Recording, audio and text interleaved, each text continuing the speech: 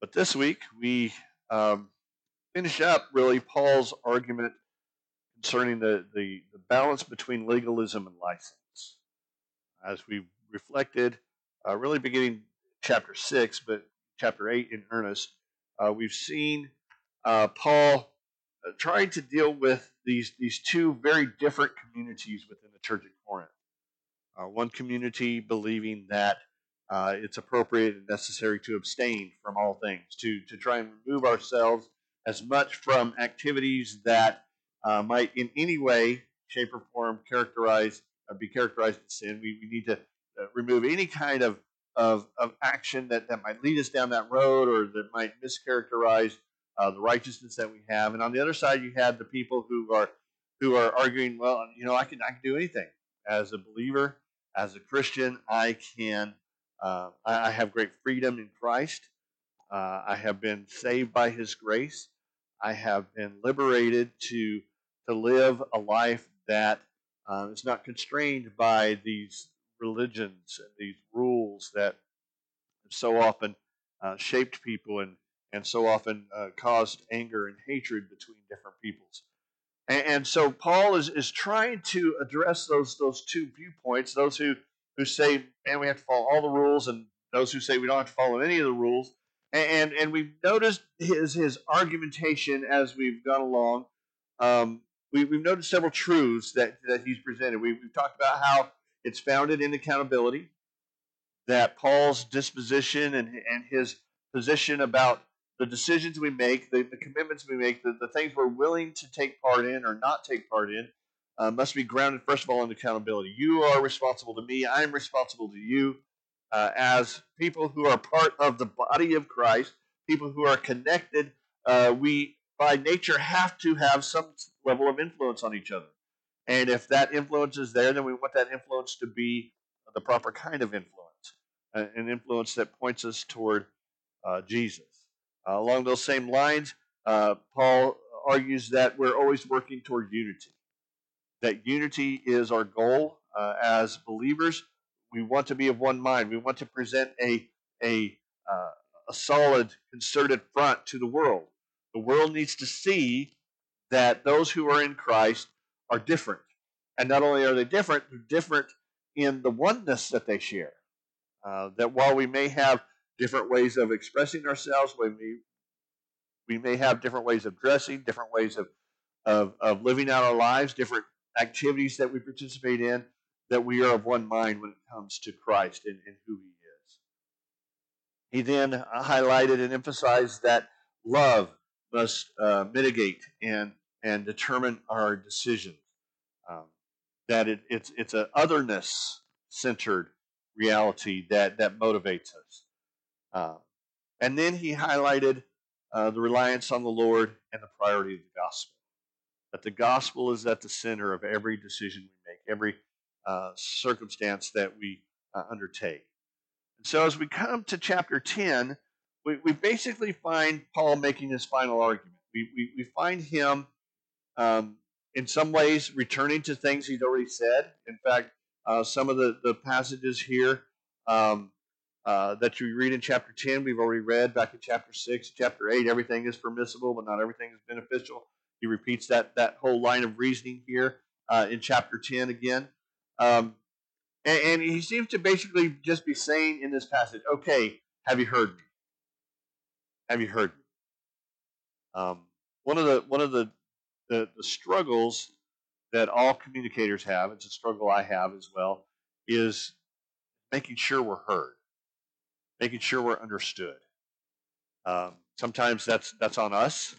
We don't express ourselves as clearly as we ought to, um, especially with somebody like me who likes to kind of jump around in my head. I promise y'all, I jump around a lot more in my head than I do with y'all. So that might be a scary thought for some of you, but um, um, but I've been amazed, as a professor and as a pastor over the years, all the things that I have supposedly said that never came out of my mouth. I'll hear people talking, well, Dr. Pierce holds this view, or Dr. Pierce believes this, or Dr. Pierce said that. And I'm like, I don't think I said anything even remotely close to that. It's a struggle that we have, because there's the things that I intend to say versus the things that I actually say.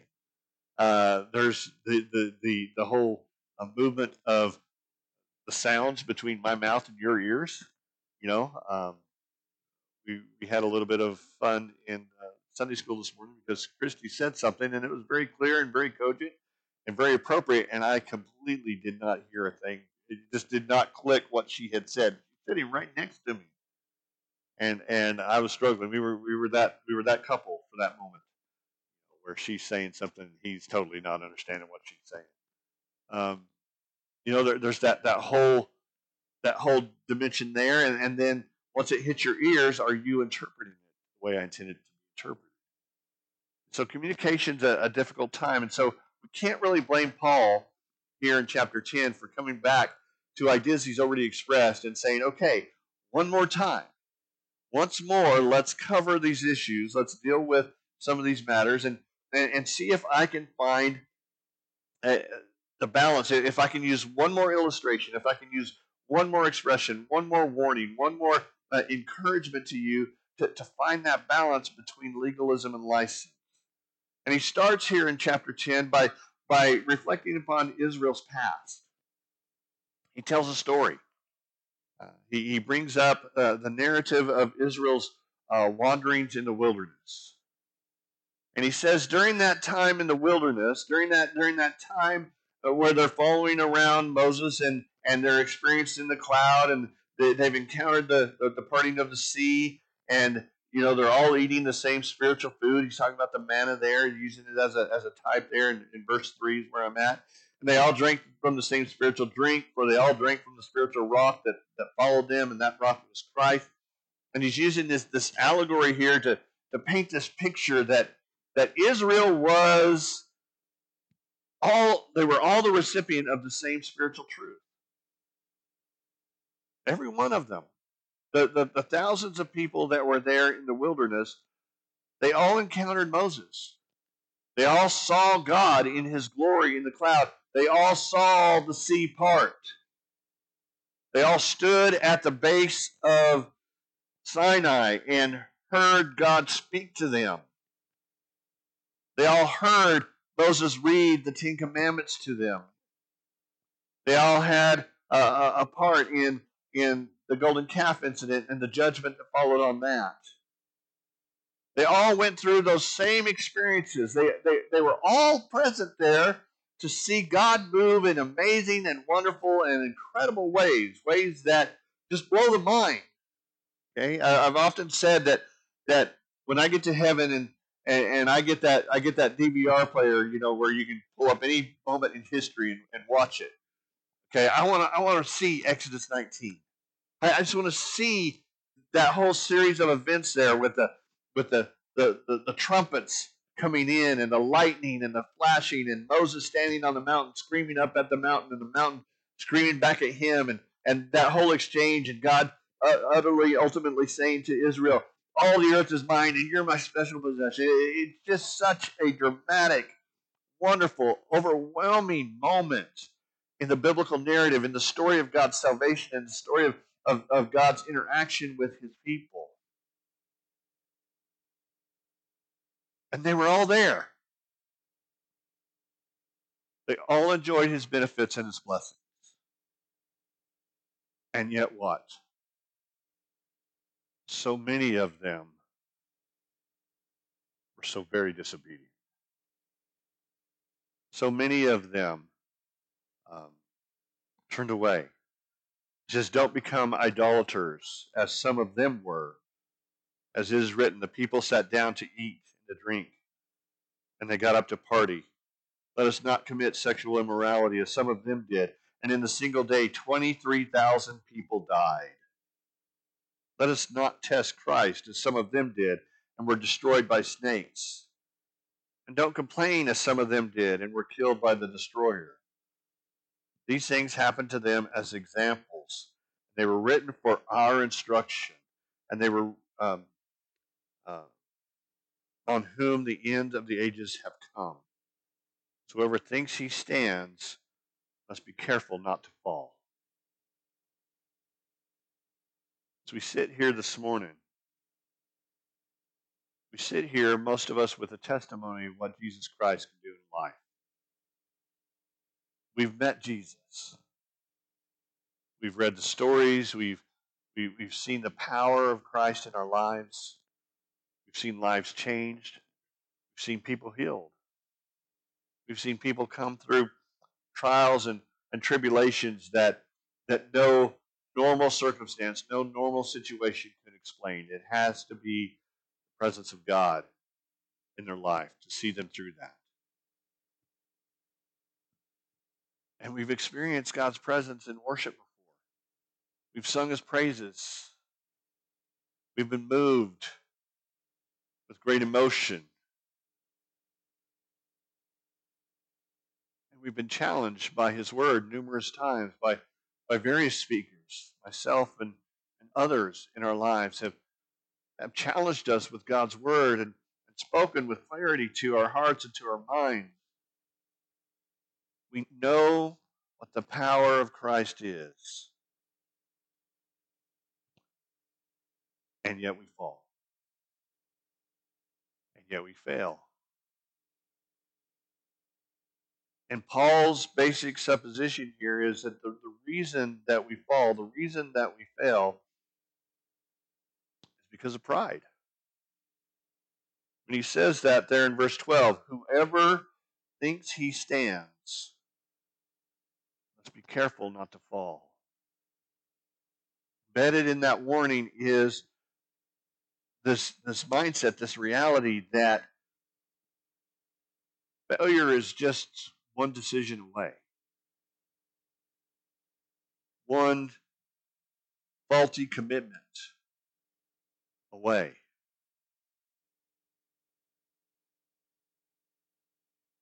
Too often we as Christians fall into the trap of the self-help mindset. You can do it. You can accomplish it. Preachers have become how-to gurus instead of proclaimers of the word. And Paul warns us against that mindset and that perspective here. And in verse 13, he says something that is probably one of the more misunderstood, misapplied texts in all of Scripture. It says, no temptation has come upon you except that which is common to humanity, but God is faithful. He will not allow you to be tempted beyond what you are able, but with the temptation He will also provide a way out, so that you may be able to bear it. We often hear that verse summarized or encapsulated with the sentence, God will not give you more than you can handle. That's not what the passage is saying. That's not the encouragement that Paul is trying to issue forth here. Paul is warning about sin.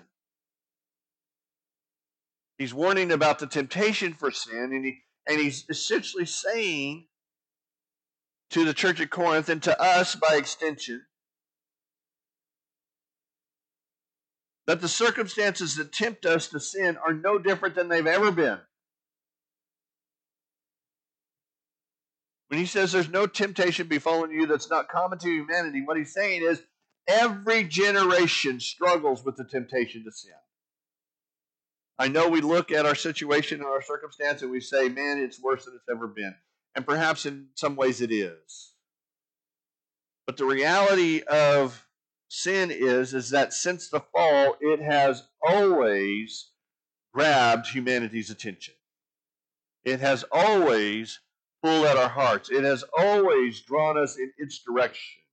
It has, in some ways, the upper hand in terms of our decision-making process, because as Paul says, we are slaves to sin before Christ.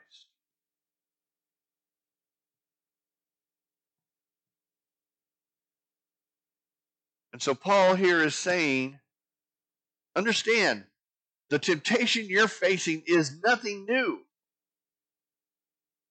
It's nothing new. Sometimes we feel like, well, no person's ever been tempted like I've been tempted. No person's ever gone through what I've gone through. And Paul's saying, If that's your perception, you totally misunderstand the nature of sin. But it goes on to say what? You don't have to surrender to that sin. You don't have to give in to that sin. God has provided a way out. God has provided a way away from that. And again, in the context here of those people who are experiencing the freedom and who are experiencing the mindset and the perspective that I can do anything, he's saying, don't get cocky. Stay close to the cross. Stay close to God. He has provided you, and he continues to provide you a way out of that sin. He has empowered you to overcome. You are not a person who can make excuses. Well, I'm only human. Because in Christ, you're more than conquerors.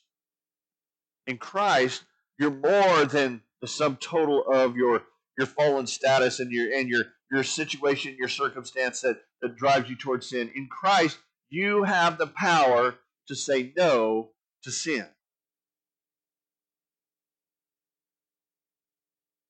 And he calls us to that behavior.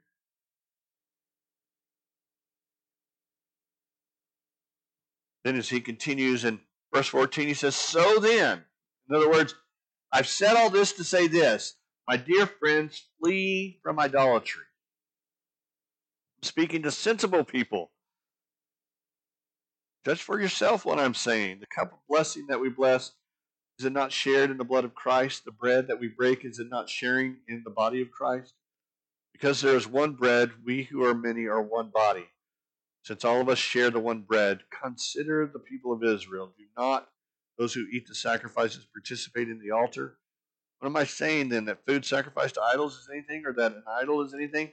No, but I do say that what they sacrifice to demons and not to God. I do not want you to be participant with demons. You cannot drink the cup of the Lord and the cup of demons.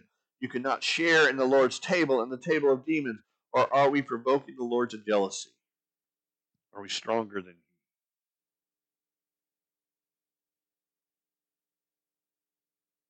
He's calling the people here, he's challenging the people here to distinctive lives. He's saying righteousness has no partnership, no connection with unrighteousness. False worship has no connection with true worship. What was going on here was people were taking the celebration meal, the Last Supper, the Lord's Supper, and they were turning it into a lascivious feast. Now you need to understand that there was a shift in Christianity somewhere in the Middle Ages in terms of how the Lord's Supper was celebrated. And I'm not talking about the whole transubstantiation, consubstantiation, the different views there. I'm talking about where the focus was. Initially, the Lord's Supper, its focus was a celebration of the resurrection. It was an acknowledgement of the blood that was spilled and the body that was broken, but the primary focus was on the fact that Christ had conquered death.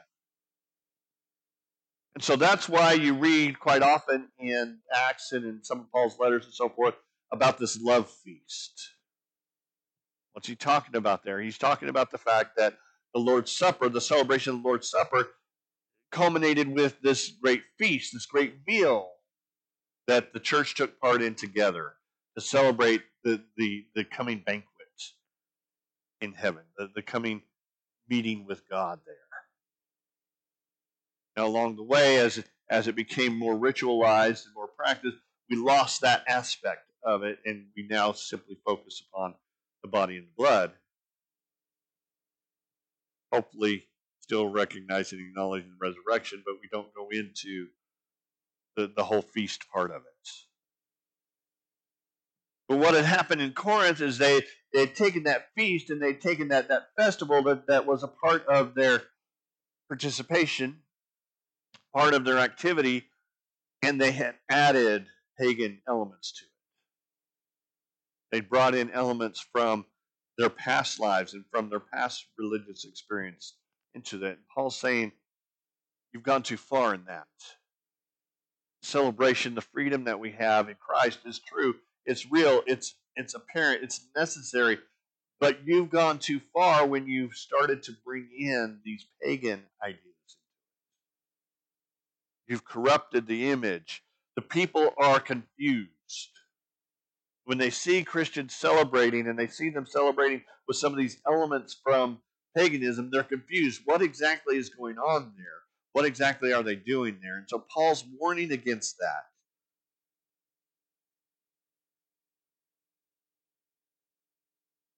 And he's saying, be mindful of even the very meals you eat. And this is where he jumps in, once again returning to that idea, everything is permissible. And again, remember, as we noted last time, notice that's in quotes. Paul is quoting somebody else there.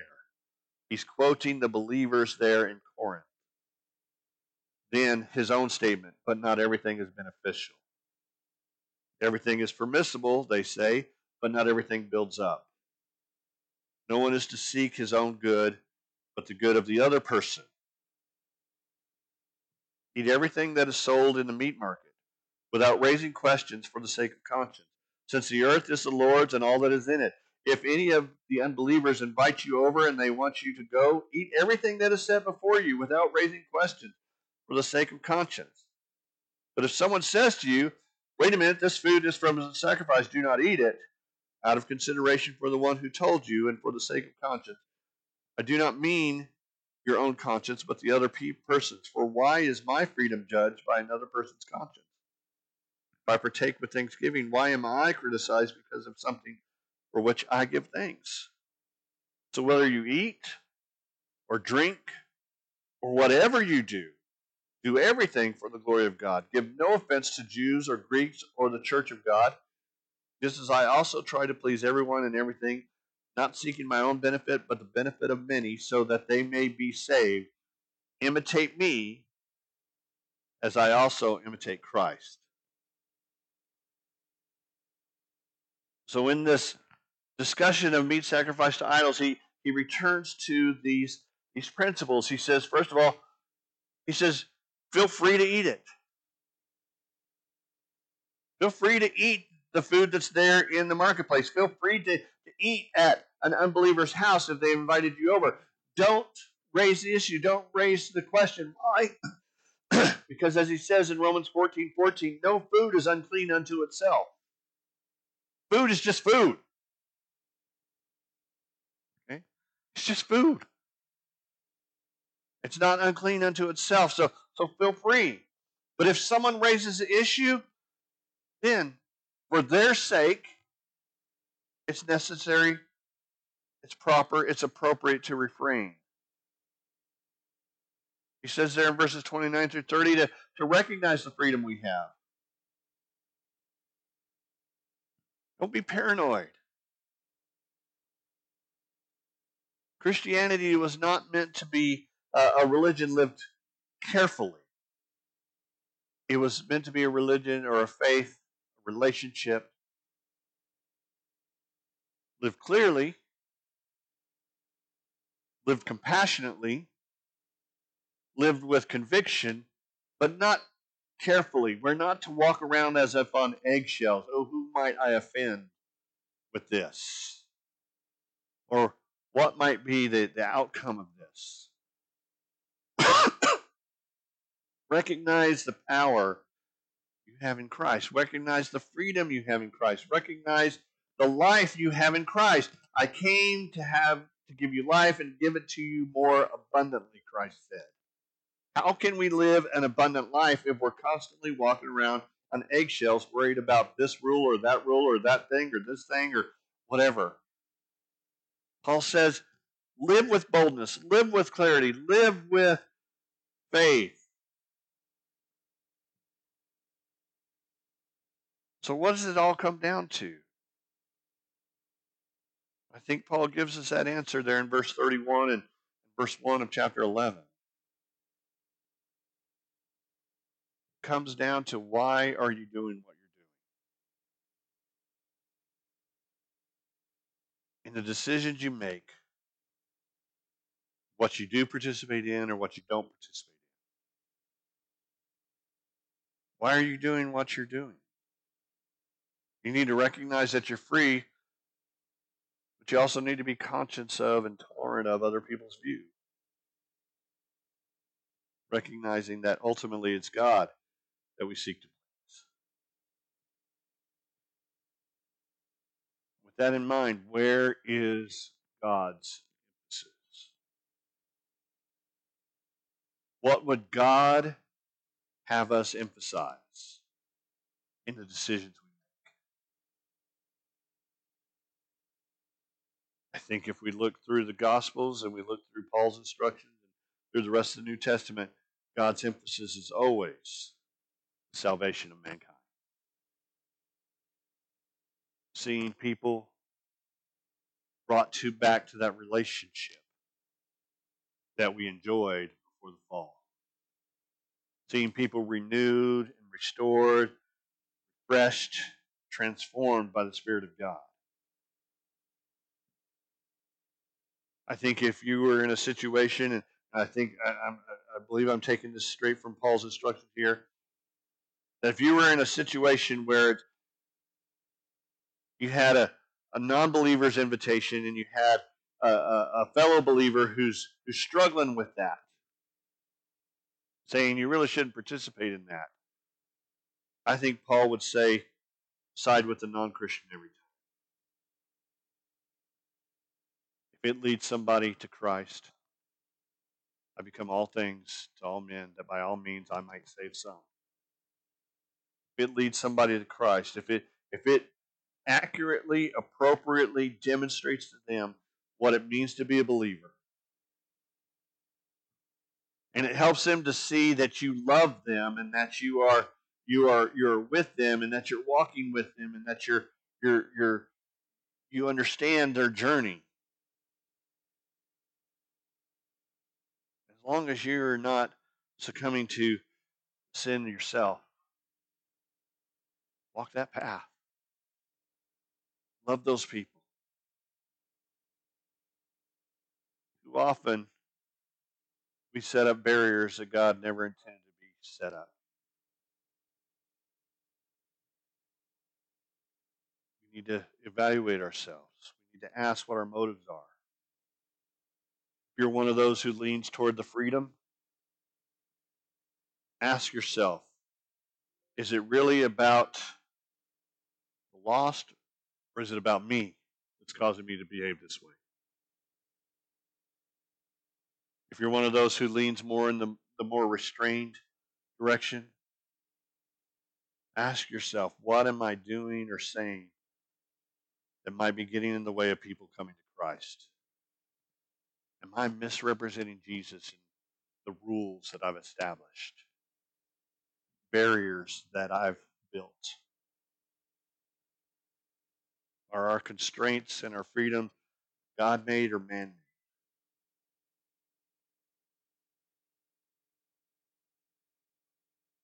The only way you can truly grow in that knowledge is to what? Is to know Jesus. To walk with Jesus. To spend time with Jesus. Worship, in Bible study, in prayer, in sharing Him with the community around you. That's where you begin to see where those principles actually function and where those decisions are actually made. I think too often we struggle with, or we start setting up scenarios of action or inaction because we simply don't know what it means to actually interact with a lost person. We don't do it. We don't share our faith. We don't reach out to people. We don't connect with people. We live in our, as some preachers put it, our holy huddle. And so we have no idea how to live a life that expresses freedom or whatever, because we're not seeing that experience outside the context of just our own community, just our own fellow believers. So we end up weighing ourselves against them instead of communicating God's grace and goodness to a people so desperately.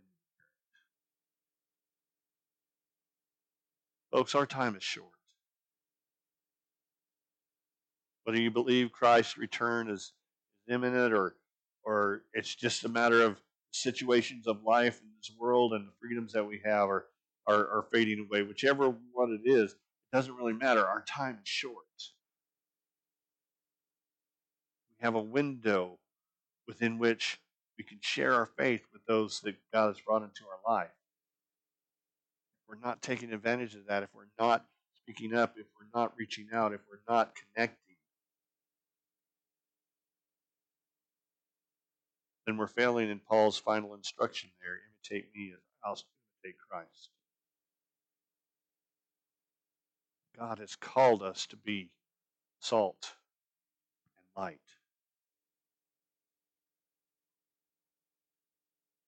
We're taking that responsibility seriously. Let's pray.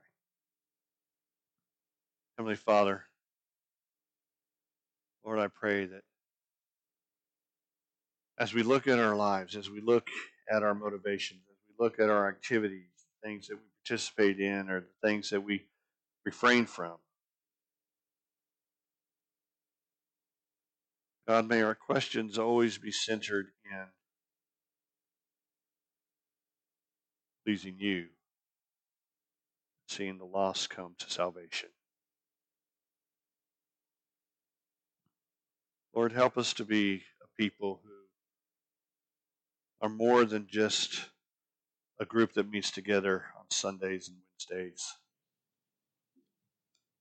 Help us to be a people that are infiltrating a world that is opposed to you, that desperately needs to know you. Lord, help us to be serious, to get serious about sharing our faith. Step away from the fears, constraints that have too often gotten priority instead of your word. Lord, help us to do that with love. The love that surprises people. The love that overwhelms people. The love that can only come from you. Lord, use this time to help us to evaluate where we stand and where we are, the things you've called us to. Help us to be responsive as you lead into Christ's name I pray.